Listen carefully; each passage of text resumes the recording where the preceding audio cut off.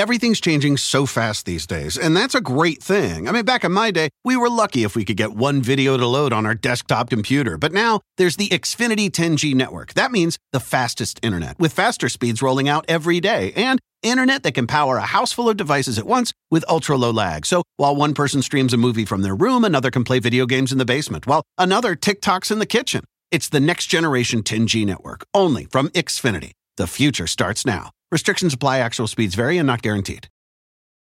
Today's podcast is sponsored by June's Journey. June's Journey is a hidden object mystery game which transports you into a bygone age of mystery, danger, and romance set in the glamorous 1920s. You'll play as June Parker as she embarks on a quest to solve her sister's murder. But that's not all. You'll let your imagination run wild as you get to customize your own luxurious estate island with expensive gardens and beautiful buildings. So, can you crack the case? Download June's Journey for free today on iOS and Android. This is Janelle from Chicago. Get exclusive podcasts and more at patreon.com/partnersincrimemedia. Just like I do.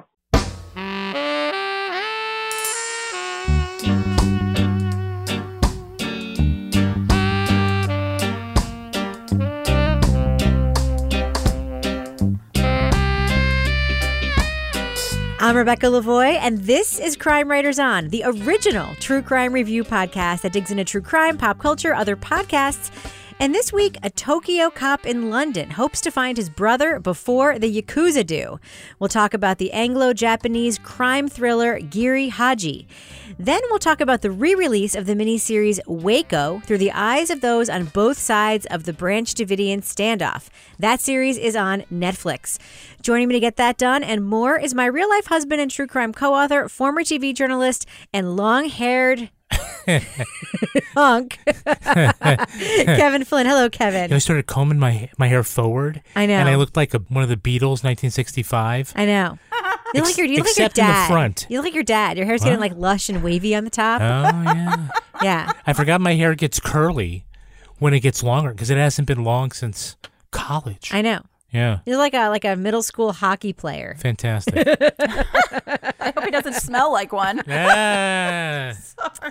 Also with us is journalist, true crime author, former defense investigator, licensed private investigator, certified cat lady, and our favorite small town walking tour guide, Laura Bricker. Hello, Laura. Yeah, hello. That is me. I'm trying out for iFit, where they have people that go and take you on walking tours. So, not really. Well, but. Laura, you may have to improve your vertical video stylings if you want to try it out for something.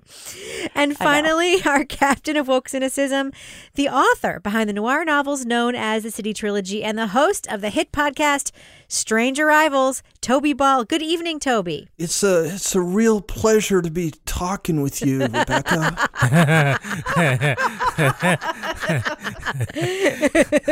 Toby Koresh over there. Wow. He's found happiness. Toby, can you come out, though? What if I send him some milk, Toby? Now, Kevin, we have a little business we have to do before we start the review part of the podcast. Yes. What will our listeners find at patreon.com/partnersincrimemedia if they join up right now? What will they find there? We're going to find the latest episode of Married with Podcast. Yes, and it gets deep.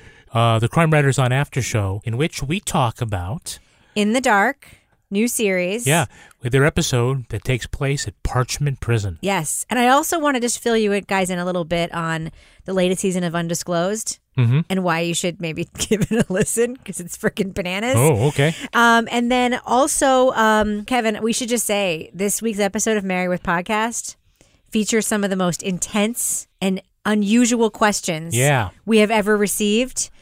I really, really want our listeners to hear it. It's really something. Yeah. And one other thing, very special thing this week, Toby is going to be recording the Deep Dive Book Club podcast as a video crowdcast. Yes. And so our Patreon listeners will still get the podcast, but for some of the select members, they'll not only get to watch the video, they can partake in the discussion, come on the video, I'll be there. Talk with Toby and his 3 stellar guests. 4. I'm going to be there. I'm totally you're not one of the guests, Rebecca. You're just party crashing because you love the book Catch and Kill. All right, well, speaking of Patreon, Kevin, who are our Patreon patron saints of the week this week? Our Patreon patron saints are Hillary Zelaznik and Rita Woker. Bless you. Yes, bless you. And bless everybody. Is that the who supports famous us. musician Rita Walker? Kevin, do you want to fill our listeners in and give a little update on that Our front? other patron saint is Steve King from Bangor. Thanks, Steve. Jonathan Irving from Vermont. Yeah, so, hey, patrons are regular folks just like you and I. Except some of them. Some of them have written multiple New York Times bestsellers and have an adaptation coming out on Netflix later this summer. Yes. You know, and that would be Lee Bardugo. Yes. So Toby's offhanded question last week is Lee Bardugo, the famous author. Yeah. That's my daughter's favorite author, Lee Bardugo. Yes. Yeah, it is. She's been on our Patreon for like 2 years. Hello, Lee. Yeah. Maybe she'll join us for one of the Kevin After Drinks videos. Ooh, that would be fun. On Patreon, just like you could. At if you join. patreon.com. Yes. Exactly. /Partners in Crime Media. All right. Well, let's get the show started, shall we? Yes. Let's do it. 電話のそばで待ってろ。まあ、飯が冷えるだろう。まあ。 A murder in London sparks a gang war in Tokyo among rival Yakuza. Detective Kenzo Mori is told his brother, thought to be dead, may be living in London and central to the conflict.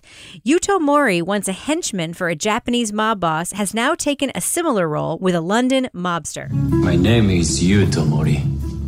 I was a Yakuza contract killer in Tokyo for the Fukuhara crime family. I know gangsters. I know how to protect them. If you hire me, then the next time someone puts a knife on you, they'll be dead before they have a chance to ruin your shirt. Sent by both his department and the Yakuza, Kenzo goes to England to find Yuto before either law enforcement or the mob do. Along the way, he befriends a drug-addicted rent boy named Rodney, who lives for drama. Fuck off. No, listen to me. You've got to tell him that if he wants you, he's got to start acting like a man and not behaving like a little bitch. Because do you know what a little bitch gets? No, neither do I. Because I don't associate with them, and neither should you. Can I get a gin and tonic? With his family in crisis back in Japan, Kenzo fights his feelings for Sarah, a local detective who discovers his secret mission. What are you going to do about Yuto? If we find Yuto, he'll be arrested. And if you try to obstruct that, you'll be arrested too. And the fact that you know I'm his brother now? I don't know. Giri Haji is from BBC Two and Netflix. The title translates as Duty, Shame. It's a bilingual drama that combines a police procedural, family melodrama, mob thriller, forbidden romance, a coming-of-age tale, plus a little bit of fantasy and an ending unlike anything we have ever seen. Now, spoiler alert, we are going to be talking about plot points from Giri Haji, so if you want to remain spoiler-free, please go to the estimated time code in our show notes for our thumbs up or thumbs down review. So, Laura, we've got 2 countries represented here. We've watched lots of British procedurals, and I think we've even reviewed a few on this show. But here we have some elements, too, of Japanese culture. A lot of the show takes place in Japan, and, of course, we're introduced to the Yakuza in this show. What did you think of this dual country take on an organized crime / police procedural? Well, I think to me that was probably the most interesting part of this series because, you know, I've watched a lot of different British crime shows, but I haven't actually watched any Tokyo crime shows. And I certainly haven't watched any Tokyo / London shows with organized crime and the mob in both countries. So I think that was really interesting to see sort of the dynamics between, you know, the authorities and the mob in Tokyo, and then how that was different in London. And also that sort of, you know, cross-cultural, like when, you know, you have somebody going then from the Tokyo mob infiltrating and becoming part of the London mob. I mean, that was also very interesting, but it was just different setting for crime than we've had in the past. So I thought it was nice. It was kind of refreshing to see something new. Kevin, you like the premise of the show, right? Oh, yeah, very much. I mean, it's another one of these cross-cultural police dramas like Valhalla, like Bridge, Brun, we like to screw around calling it that. Yes, our Danish listeners love it when we do that. But it's like with, I mean, we're very familiar here with English crime shows. I can't say I've seen an awful lot of stuff from Japan in the police realm. And it doesn't feel like a typical English police drama at all. like it doesn't have sort of the same sensibilities. It has a lot of the same places and the same setting, but it isn't that. And I don't know how much of it like really appropriates from Japanese culture other than sort of the characters and the setting. So I don't know if it's like a little bit of that style or not. I think it's kind of unique, sort of its format, and a lot of the things in the sort of genre bending stuff that it's doing. But I thought just the idea that Kenzo has to go to London to hopefully find his dead brother in order to stop a mob war. And if he does find, the consequences of him actually finding him are almost as bad as him not. So I like the setup right away. There's one thing I'm going to push back on. And in one way, it is very British. It is very typical of British dramas, procedurals, comedies, British media to have as sort of a central group, like a Scooby Gang, like a cast of characters from different walks of life that kind of all coalesce together and do something together. Like, just think for a second about like, you know, sort of all the you know, British films you've watched, like the big ones in pop culture. It's sort of like a weird gang of friends. Very often you don't see how they meet. You just see them all together and it's like, well, how do these people know each other? But this doesn't feel like Prime Suspect. And it doesn't feel like... No, but that is one element of it that did feel very British to me. Toby, your first note, very first sentence, makes me want to punch you in the face as a fellow reviewer, but all opinions here are respected. Apparently not. You think Giri Haji was silly, Toby Ball. Tell me why you think it's silly. Why do you think it's not silly? I loved it, Toby. I mean, it's fine. I think it has a tremendous amount of heart, and I just loved it. I like it in the same way that I like Roger Moore era James Bond films, in that you just can't you don't want to think about it too much. Like you could just watch like thing after thing after thing happening, but like the plotting's ridiculous, right? Like you're not watching it for the plot, because the plot is just bizarre and like totally dependent upon people making weird decisions and coincidences, and in a city the size of London, like happening upon like your uncle crawling at the verge of death through an alley. And, you know, it's silly. Is it sillier than, say, Killing Eve, which you like? Well, Killing Eve, I kind of feel like has a tongue-in-cheek aspect to it that this absolutely 100% I don't believe does. You know, I enjoyed this. I enjoyed watching it because it moves super fast and there's stuff happening. You're like, what's going to happen next? What's going to happen next? But like, you can't really take it too seriously because the things that the people do are just like mind-bogglingly nonsensical. Like, why would a Japanese cop who's visiting London decide to join a bunch of Albanian gangsters who are going to go on a like balls out, guns blazing raid on a British mob? I mean, it's just like, why would you do that? Where your teenage daughter is like walking around, like the chances are you're going to be killed and your teenage daughter is going to be like stuck in London. It's okay. She has a new friend, Toby. It's totally cool. She has many new friends. It makes zero sense. And my biggest issue with it is that I think it kind of took itself super seriously at times, but most of it is just the equivalent of like a beach read thriller. Yes. Where it's just like you keep flipping the pages because you're like, oh, what's going to happen next? What's going to happen next? What's going to happen next? It's fantastical. It is, and it's that way on purpose. Like, I don't think it takes itself seriously. Toby, there is this incredible barrier between Kenzo and Sarah that never goes acknowledged in the show. And this is like the moment I realized like this is not going to be a straight thing. Kenzo, who has this very intense Japanese accent, comes to London, speaks English pretty well, but then meets Sarah, who has this unbelievably strong Scottish accent and uses a bunch of like local vernacular and seems to understand every single word she says. This is yours. It's a welcome pack. It's got a timetable and a map, some stickers for some reason. Thank you. You must be jet lagged.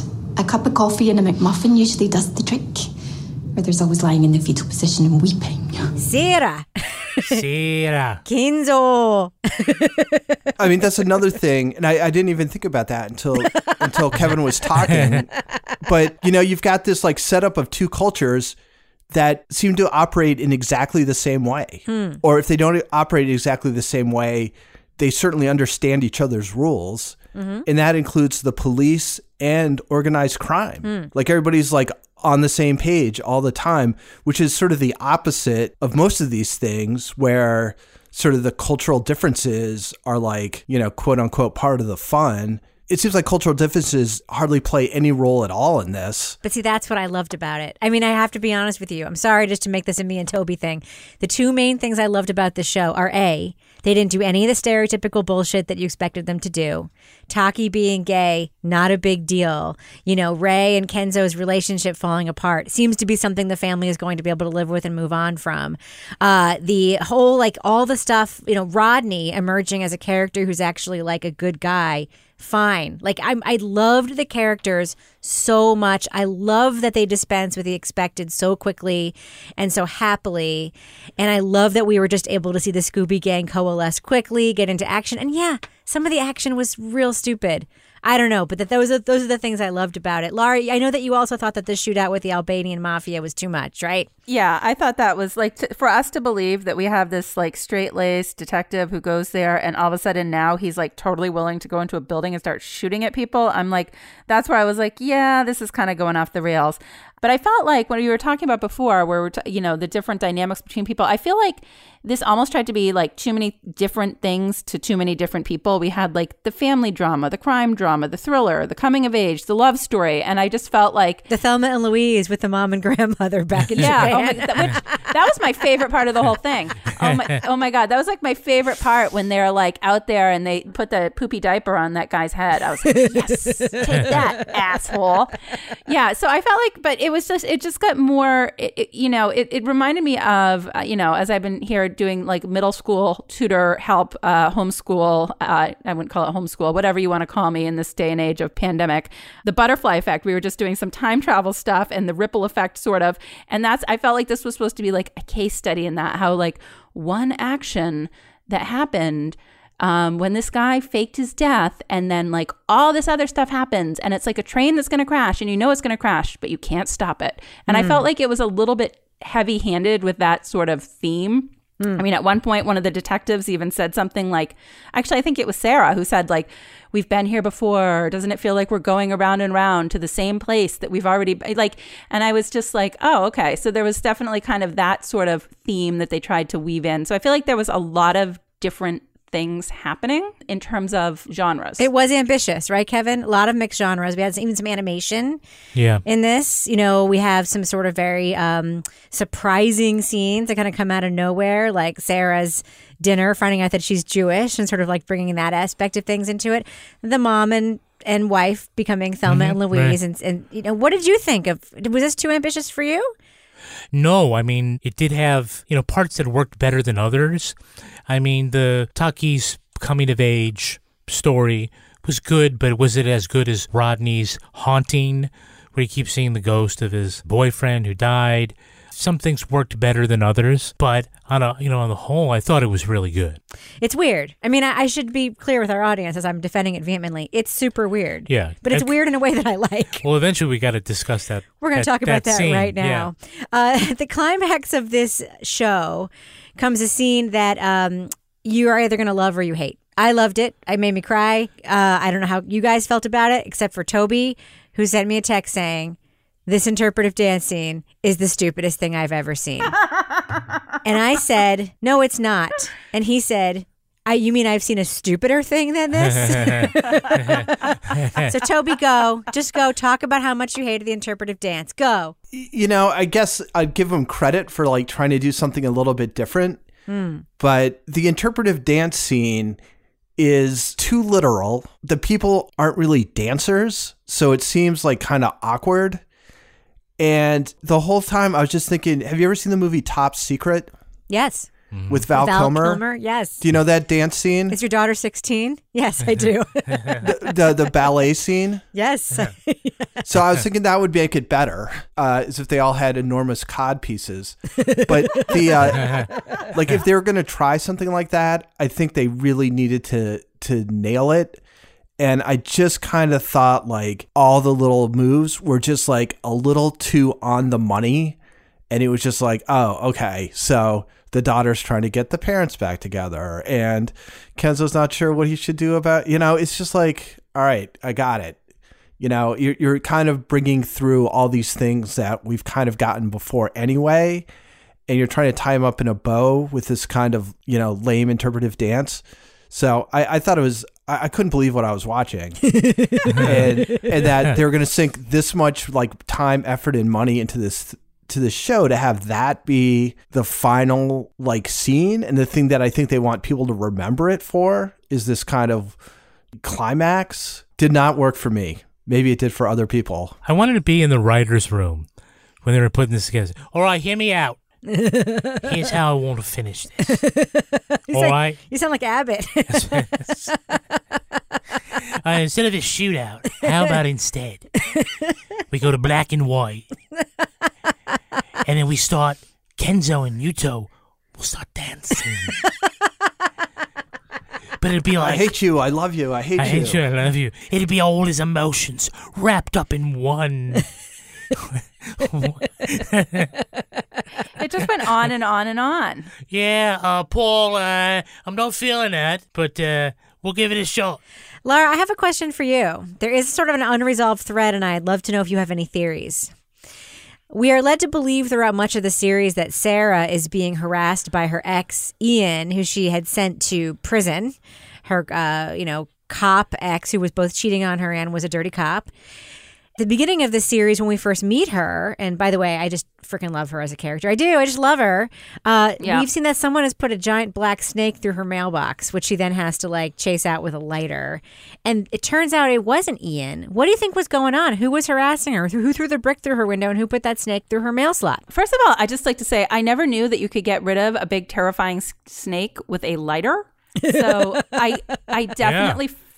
Snakes, I am absolutely like you learned terrified of snakes. And so I was like, I'm going to file that away. If a big snake comes in my house, I'm going to have a lighter handy.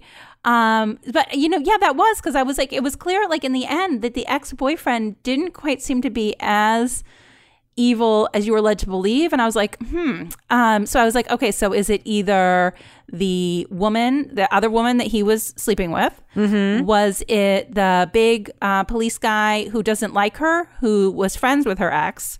So I think it was like somebody in the police department who had a grudge against her for having put this guy away, but I don't think it was him. I thought it was Kenzo put the snake in her mail slot. No, it was not. That was a different snake. Different mail slot. Oh, dear. I'll say I actually thought that was a really great head fake because we were, I think...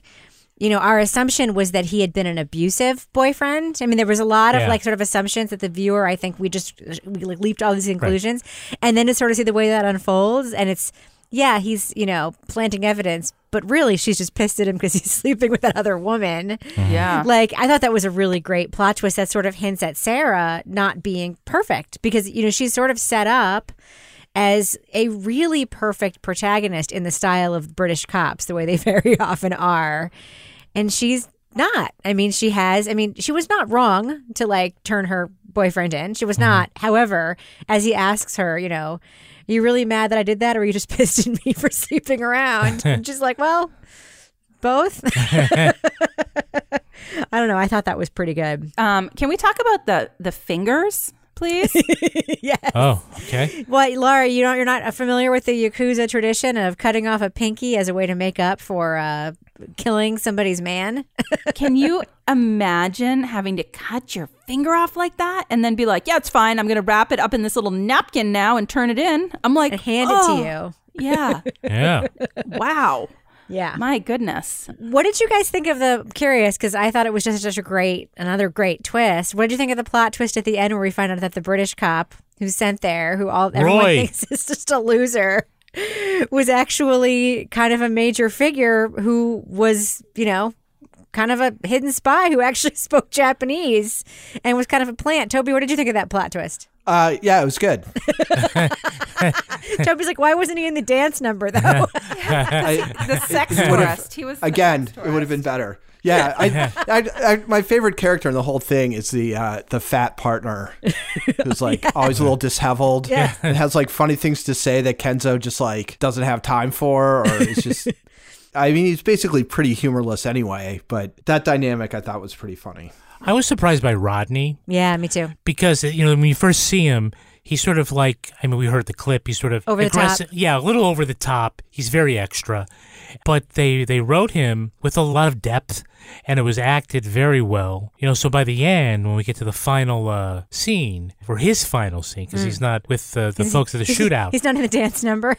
Yeah, he's up with his ma.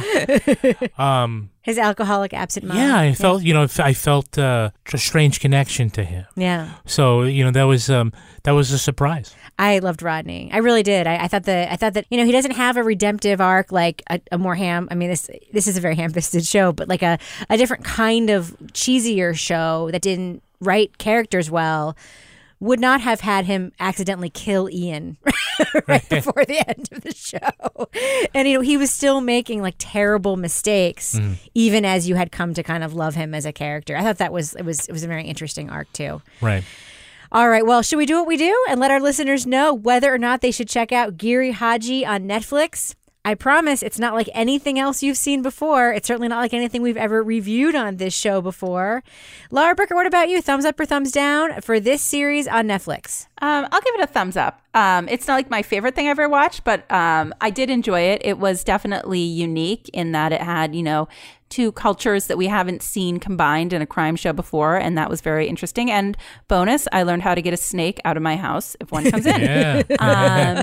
So yeah, it was definitely, it was different and it was interesting, and you know, it moved along quickly. Some of it wasn't as believable as it could have been, but you know what, it was enjoyable. Toya Ball, what about you? Thumbs up or thumbs down for Giri Haji on Netflix? Yeah, I think I'm kind of in the Laura Bricker camp on this, and that I'll give it a thumbs up, but it's not great.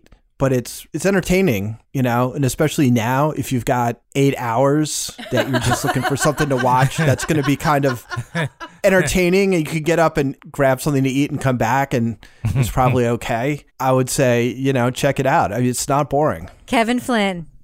Yeah, I'm a thumbs up. I really did like this. I think it's a feat when an actor can be more compelling in his second language than many actors are in their first. Are you talking about our friend Kenzo? Kenzo. I'm sorry. And I can't. Yuto. I love the way Sarah says and the his actor name. who plays Yuto. Yeah. I thought when we see him as a young man and kind of a fumbling juvenile kind of character to an assassin, I thought that was done very well. I looked up the names because, you know, writers always like to screw around like with who they name people. And Kenzo is a Japanese name. Yuto also translates to hot water, which he's always in hot water. Yeah. And the last name, Mori, is a Japanese surname, but in Latin it means death. So I thought that was, you know, I thought that was clever. Tip of the hat to the writers. What does Sera mean? It's biblical, I know that. Look, Giri Haji doesn't feel like, you know, a British drama at all, but it seems like it's something completely on its own. It's artistic without being art house. Wow. Kevin, I'm glad you liked it. I think more than Laura and Toby did. I loved this so much. And I keep thinking about it. It's one of those things that I watch and I keep thinking about after I watched it. Like I wish I could watch it again for the first time because it's like, was so cool to me. I think one of the reasons I liked it so much is that it starts as a very straight procedural. Dead person, what happened, lots of shootouts, what's going on next. Like the setup feels familiar, but then over the course of the episodes, they drop in these small fantastical elements that they then increase dropping in. So it's like, you know, by episode 3 or 4, whatever, you have like some animation or whatever, but I feel like you're primed for it. At least I was. I love the characters so much. I just think it has a tremendous amount of heart. It's so weird and so different than anything else we've seen in so long. So I loved it, I think, a lot more than even Kevin and the rest of my panelists. Huge thumbs up for me for Giri Haji. Everything is changing so fast. I mean, back in my day, we were lucky if we could get one video to load. But now with the Xfinity 10G network, you can power a house full of devices at once with ultra-low lag. The future starts now. Restrictions apply. Actual speeds vary and not guaranteed. Hello, America. It's Ted from Consumer Cellular, the guy in the orange sweater. And this is your wake-up call. If you don't have Consumer Cellular yet, now is the perfect time to switch and save. For a limited time, new customers can get wireless service for as low as $15 a month for your first year. Yep, the same exact nationwide coverage as the leading carriers for $15 a month for an entire year. What are you waiting for? Call 1-888-FREEDOM or visit consumercellular.com and use code RADIO15. See consumercellular.com/firstyear15 for promotional details. Today's podcast is sponsored by June's Journey. June's Journey is a hidden object mystery game which transports you into a bygone age of mystery, danger, and romance set in the glamorous 1920s. You'll play as June Parker as she embarks on a quest to solve her sister's murder. But that's not all. You'll let your imagination run wild as you get to customize your own luxurious estate island with expensive gardens and beautiful buildings. So, can you crack the case? Download June's Journey for free today on iOS and Android. Moving on. Get down! Get down! Get down!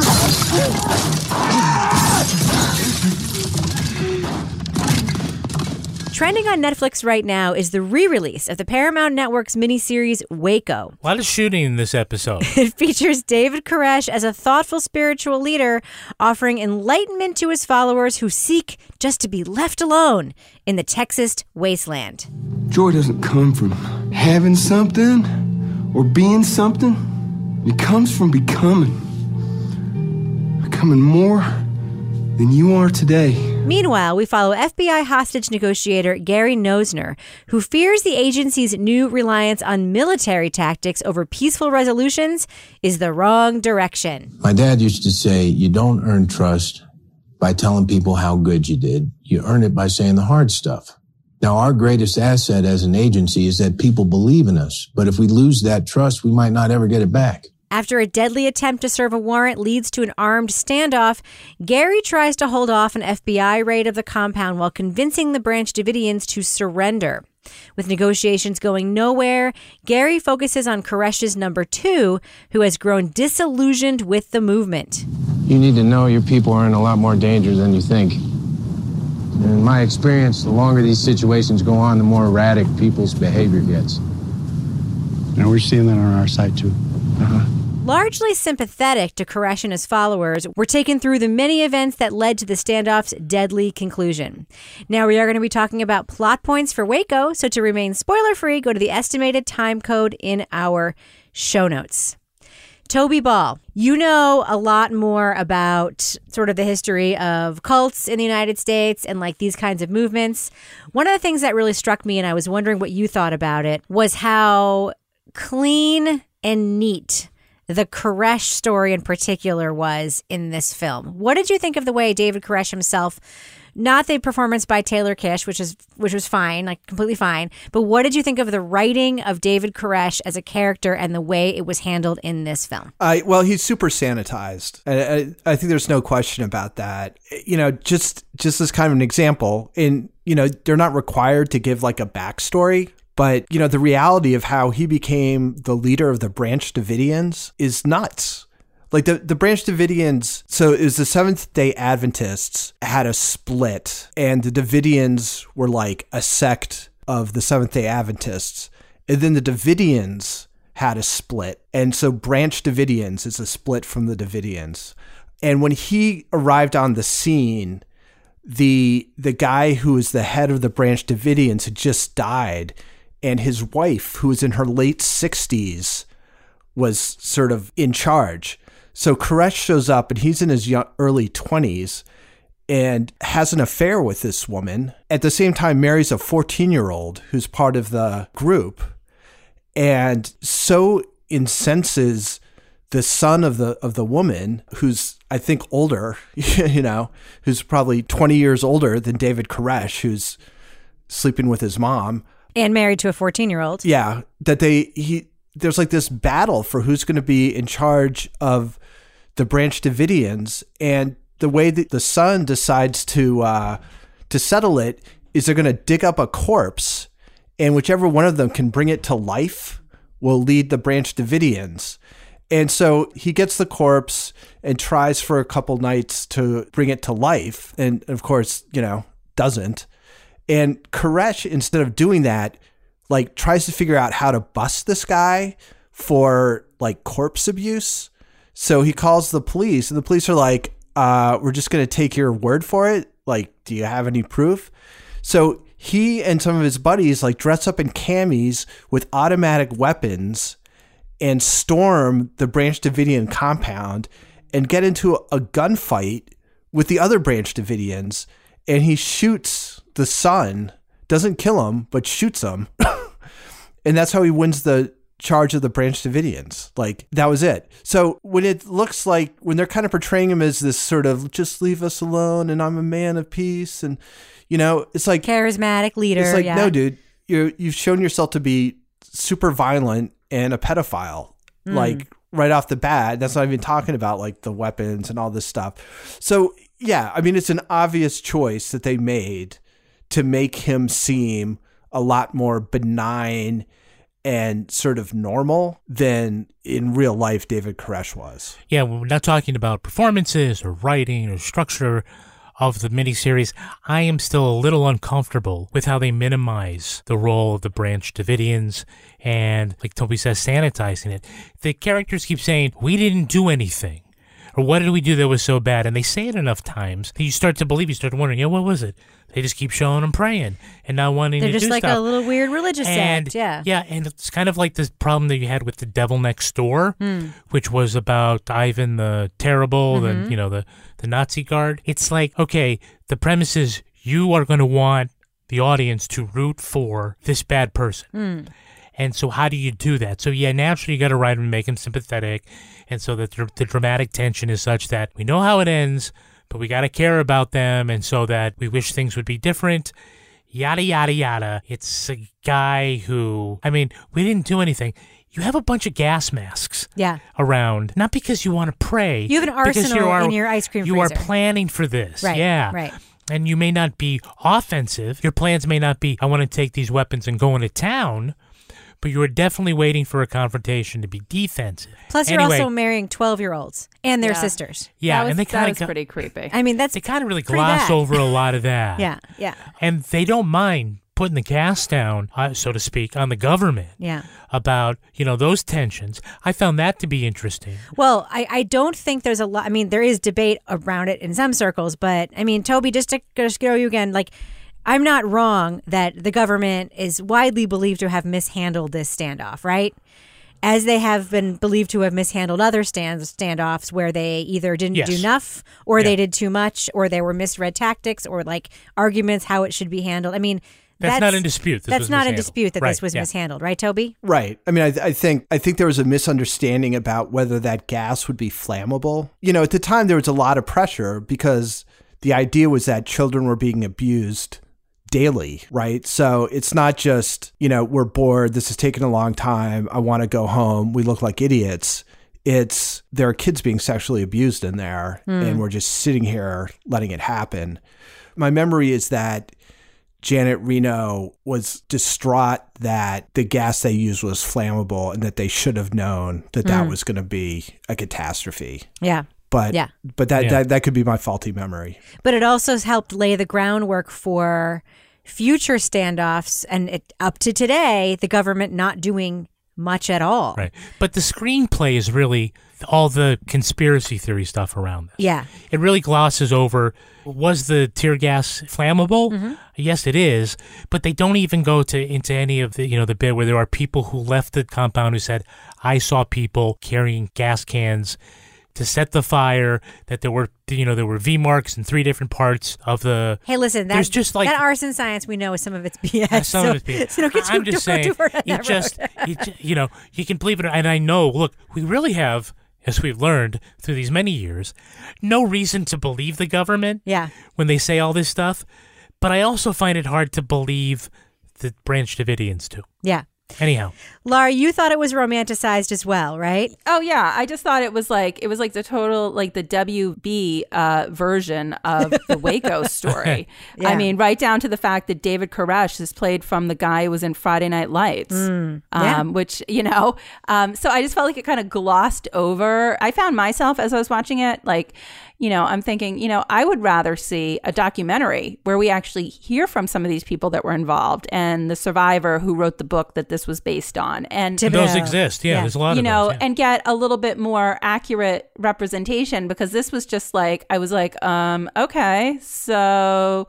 Like you said, I mean, it's already been said, but just it really came across fairly one-sided. Well, actually, it came across, I thought, two-sided. And like, it's interesting to me that the source material was 2 books, both Negotiator's book and David Thibodeau's book. And it totally shows, because they're both like fine. Yes, like especially Gary's like, I know something's not going to go great here. Of course, he's played by Michael Shannon, who's a great actor, who I love. And Thibodeau, who's played by yet another Culkin brother.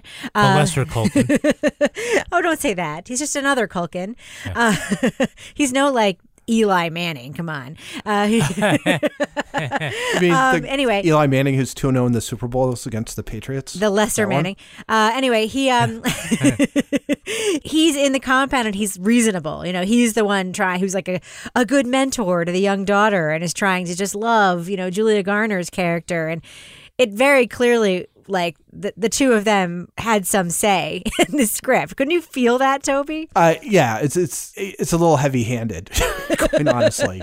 Yeah, I mean, it's an interesting thing to write or to influence a screenplay to make yourself like this sort of infallible hero for both of them. Yeah. I mean, they're both by far like the most compassionate, normal, forward-thinking people in their groups. So yeah, except for John Leguizamo, who then completely disappears. Yes, and he had like one of the most interesting character arcs, right, Kevin? He did. I mean, this was actually, on paper, a pretty solid cast. I mean, you do have Oscar nominee Michael Shannon, the Koresh guy. What was that guy's name? Taylor Kitsch. Yeah. He's okay. This very breathless performance. I didn't think he was so great.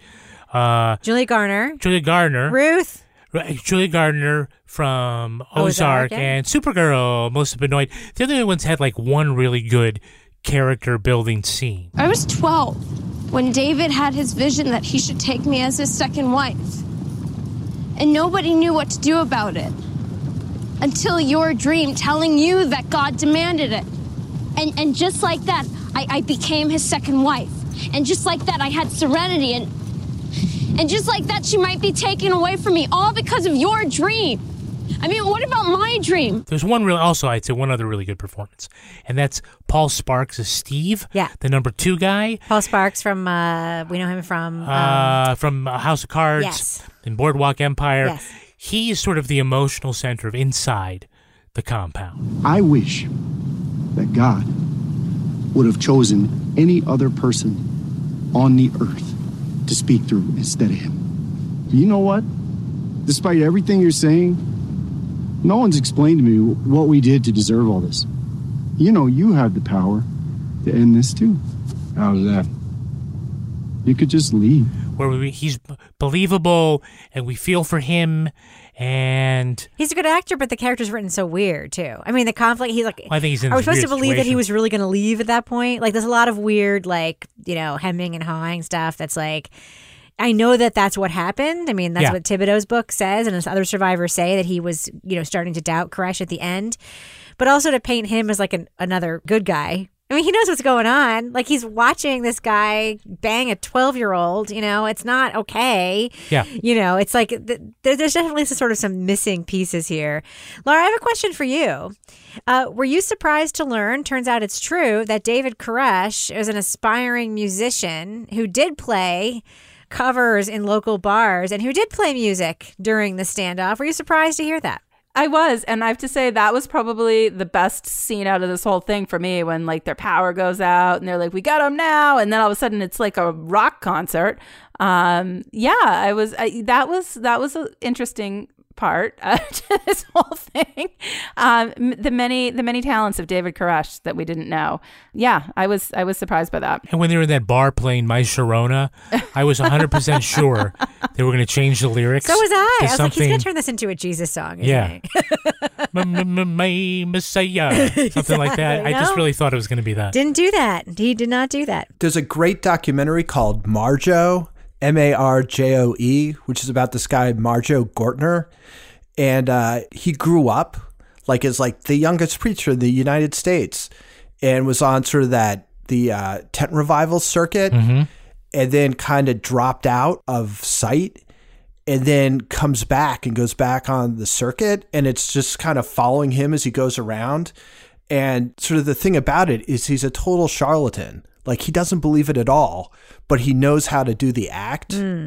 And it's totally like a rock concert. Yeah. Like, it's 100% like he's doing Mick Jagger in front of all these tent revival, like older largely white Southern audiences. So there absolutely is this sort of same kind of thing that it's not surprising to me that a guy like David Koresh, those are his two outlets for that kind of he clearly was charismatic to have these people in his thrall, especially with the weird stuff he's talking about. And those were kind of like his two outlets. Yeah.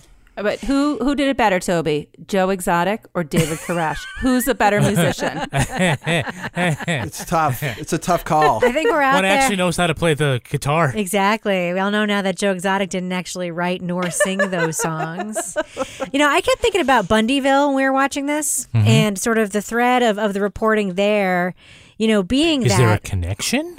Of course there's a connection, and that, that the government has really taken a hands-off approach to intervention when it comes to these fringe groups and people who are heavily armed, who are, using the veil of religion or political beliefs and basically putting the government in a position where they then have to say, do we want another Waco on our hands? Like this is that event, right? Yeah. And it's really interesting. And I'd say to our listeners, if you haven't listened to Bundyville and Bundyville Season 2, The Remnant, you really need to listen to those podcasts to get the kind of perspective I think that we were all maybe looking for a little bit more in here, right? Yeah, 100%. I mean, I don't know. I look at, as I was watching this, I just was thinking about, we're all so isolated feeling right now. We're all, holed up in our homes, or, in my neighborhood, it's we've got 3 houses in the woods behind us, and, those are the people that you see. And I'm like, we could totally become a cult out here. Pretty soon. We're living in this insular little world. We might be already. I don't know. All right. Well, let's do what we do. Let's let our listeners know. Should they check out Waco on Netflix? Yes, the series actually came out a couple of years ago on a small network, and now Netflix has re-released it. And I guess in the time of pandemic, anything becomes a hit because this is trending in the top 10. Laura Bricker, what do you think? Should people check out Waco on Netflix? Thumbs up or thumbs down? I'm going to say no. I think there's better ways to, if you want to learn about Waco, learn about what actually happened than this show. There's a few scenes that are interesting. We have a rock band scene at the end with David Koresh. That was kind of interesting. But I really didn't love this. I felt like it really romanticized the story and kind of glossed over a lot of the important issues. So for me, I really wasn't into it, and there's other things out there you can watch. Toby Ball, what about you? Thumbs up or thumbs down for Waco? I'm a thumbs down too. It pains me because I really like Michael Shannon. I don't think it's that good just to begin with. It's not, I didn't sort of enjoy watching it. And then I think it's kind of irresponsible with the way it frames what was happening. And it seems to, in some ways, support this idea that if there are laws that you don't feel like following, as long as you're heavily armed and aren't aggressively going off your property to hassle people, that you should be able to get away with it. And I think there are a fair number of people who believe that. A, I don't agree with that, but B, I don't think that's really the lesson of the Branch Davidian thing. And I think making it that kind of plays into almost a mythology of what happened there, which just isn't accurate. Kevin, what about you? I'm also a thumbs down. This is trending now. It got its premiere on the Paramount Network, which used to be Spike, so nobody saw it. Now people are seeing it now, 2 years later. It doesn't feel like prestige television, which is what I think they were hoping this would be. It kind of suffers because we are seeing a non-commercial version of a commercial miniseries. So it has all these hard breaks where the commercials would go that kind of stop the flow and then make every break a mini act that has to be resolved for that. So it doesn't flow the same way. It doesn't look the same. There isn't a polish to it that, a prestige thing on HBO would be, for example. And I am troubled by the depiction of the Branch Davidians and David Koresh. It just is they were complicated for sure, to only sort of paint them as victims and not really give the weight of their sins, which could have made them a more complicated and compelling and interesting bunch of characters. To just make them off as they were harassed by the government, I don't think is responsible either. Yeah, I completely agree with everything that all of you said. I really want to echo Toby's points. This is actually, I think, a miniseries that could do some harm. I think it could propagate some conceptions about what rights mean and should mean in the United States. And I think it's troubling, as we discussed in our conversations about Bundyville, how the government is reticent to crack down on any group, it seems, as long as you're heavily armed, operating under the veil of religion and white. And I think that this show does not do anything to help enlighten us in any way around those causes. And yeah, it's incredibly tragic that so many people died in Waco. And even I don't think all the real people who died were sort of honored or given their due in this. In some ways, weirdly, Randy Weaver's little act at the beginning is way more interesting than the whole rest of this thing. So I'm definitely going to give this a thumbs down. I would say do not watch Waco on Netflix. Everything is changing so fast. I mean, back in my day, we were lucky if we could get one video to load. But now with the Xfinity 10G network, you can power a house full of devices at once with ultra-low lag. The future starts now. Restrictions apply. Actual speeds vary and not guaranteed. At Consumer Cellular, you get the same exact coverage as the largest carriers, but for up to half the cost. Same thing, up to half the cost. Up to half the cost for the same thing. 50% the money for 100% the same thing. I hope I'm making myself clear.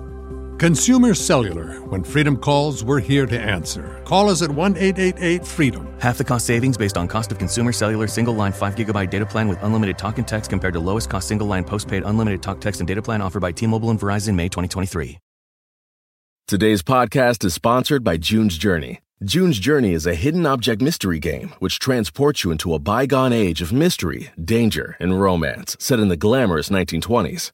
You'll play as June Parker as she embarks on a quest to solve her sister's murder. But that's not all. You'll let your imagination run wild as you get to customize your own luxurious estate island with expensive gardens and beautiful buildings. So, can you crack the case? Download June's Journey for free today on iOS and Android. Now it's time for my favorite part of the podcast, a little something I like to call the crime of the week. It wasn't a drunk driver. Utah Highway Patrol pulled over this week, driving 35 miles per hour and weaving through the fast lane. Nope. It was a 5-year-old boy. The officer said the little guy was sitting on the edge of the seat so he could reach the pedals. The boy had $3 in his pocket and a dream. He told the officer he got into a fight with his mom because she wouldn't let him get a Lamborghini. So he was heading to California to buy one. Give this boy credit. This junior achiever knew enough to start the engine and merge into the correct highway, heading for the Golden State. He even knew to pull to the side of the road when the sirens came on behind him. It's unclear if authorities are going to charge the parents who left the boy alone with a sibling when they went out and clearly taught their 5-year-old to drive at some point. But panel, here is my question for you. Stay home, Utah. This is why. With so many people afraid to go outside, maybe the mom sent this little boy out on purpose. So my question for you is, what kind of errand would you have given your 5-year-old the keys to the car in order to run? Laura Bricker, what do you think? Timmy fell down the well. No, just kidding. In my house, that would be if we ran out of coffee. It gets pretty ugly. So coffee would send somebody out to the store. Toyba, what about you? What would compel you to let your 5-year-old take a drive in your family car? We've got so much coffee here that's not going to be an issue for us. I would kill for a good piece of pizza right now. I think he's saying he would kill a 5-year-old by putting him in a car to get the pizza. If he can get back, sure. What about you, Kevin? Well, the errand would obviously be insurance fraud. Yeah. And can you smash up the car? Because that's exactly what would happen immediately upon leaving the driveway. I mean, don't you guys want to know? Like, I want to know how that 5-year-old was able to drive so well, don't you? Yeah. Yeah. I mean, how can you reach the... I saw the photo. He's a little big boy. Yeah. Wasn't there a dog recently that did a similar kind of thing that was driving around and around in a circle? And you're like, how is that possible? All right, Laura. But he's actually on the correct highway. It's not easy to get on the highway when learning to drive when you're 16. Maybe he just knew how to program the GPS. All right, Laura Lamborghinis Bricker. of Los Angeles. We're going to end it on that note, but before we do we have a cat of the week this week? Well, Rebecca, just for you, we have a dog. Nice. Sent in via email from Rich in Brighton, Sussex, UK. Hi, Rich. Hello, Rich. Rich has been listening to us since the very beginning. And Rich. And then he tells us a little about himself. He lost his eyesight in 2011 due to a rare genetic condition. And it was during that time his sister put him onto Serial. And then he started listening to us. Nice. And then after that, he went through some difficult times, but was able to go back to university, completed his third year and got a job. And, coronavirus sucks and things are not so great. He goes on about that, which, we can all agree. It's a very difficult time to be working from home. And it sounds like over there as well. But here is his dog of the week. Gus is on Instagram, and I will get the photo out there. He's dressed up as Prince for a fancy dress competition at Doggy Pride. He is a lovely little 5-year-old Bedlington Terrier, and although he is a little confused as to why we are both home all day, he's used to social distancing, and so he is usually lying down in the other room away from us anyway. So thank you so much, Rich. And it's fun to dress up our pets when we're all at home during coronavirus. So if you have some pet costumes, send them my way. And Rich, thank you so much for being such a loyal listener to the show. We're thinking of you. We hope you're doing okay in this time of coronavirus. Laura Bricker, if folks want to send their dogs in as submissions to be Cat of the Week and just take it all over with dogs, how can they find you on Twitter? It's at Laura Bricker, but I would like some cats too, because you can never have enough cats. And thank you to everybody this week who told me about the live webcams where I can watch big cats at the zoo in Australia during the day. I've been watching the otter cam at the Kansas City Zoo, but someone else turned me on to the cat cam. Nice. Toy Ball, folks want to reach out to you and ask you questions about UFOs and Barney and Betty Hill related to your hit, amazing podcast, Strange Arrivals. How can they find you on Twitter? They can find me at TobyBallNH. And Kevin Flynn, if folks want to reach out to you and say, hey, Kevin, how can they find you on Twitter? At Kevin P. Flynn. And if you want to follow me on Twitter or Instagram, you can find me both places at Reb Lavoie. You can also follow the show on Twitter at Crime Writers On, and I encourage you so strenuously to join the amazing community in our official Crime Writers On Facebook discussion group. We also have a regular old Facebook page. You can look for that too. Support the show at patreon.com/Partners in Crime Media. You'll get the Crime Writers On After Show, Married with Podcast, Toby Ball's Deep Dive Book Club podcast, and Laura Bricker's Leave It to Bricker podcast. Our theme song was performed by the New York Ska Jazz Ensemble and used with permission. Our line editor is the very handsome and very smart Henry Lavoie. Our social media and newsletter maven is my favorite mama, Meredith Plunkett. This show was recorded in the Yoga Loft above the Bodega in Bay St. Louis, Mississippi studio, otherwise known as Studio C, the closet in our New Hampshire basement, where we always do an interpretive dance based on everyone's reviews. On behalf of all the crime writers, thanks so much for listening. We'll catch you later. Offering enlightenment to his followers who seek just to be left alone in the Texas wasteland. Clip 2.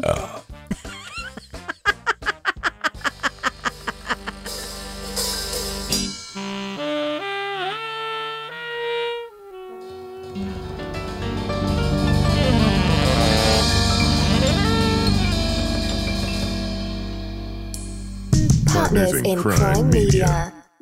Everything's changing so fast these days, and that's a great thing. I mean, back in my day, we were lucky if we could get one video to load on our desktop computer. But now, there's the Xfinity 10G network. That means the fastest internet, with faster speeds rolling out every day, and internet that can power a house full of devices at once with ultra-low lag. So while one person streams a movie from their room, another can play video games in the basement, while another TikToks in the kitchen. It's the next generation 10G network, only from Xfinity. The future starts now. Restrictions apply. Actual speeds vary and not guaranteed.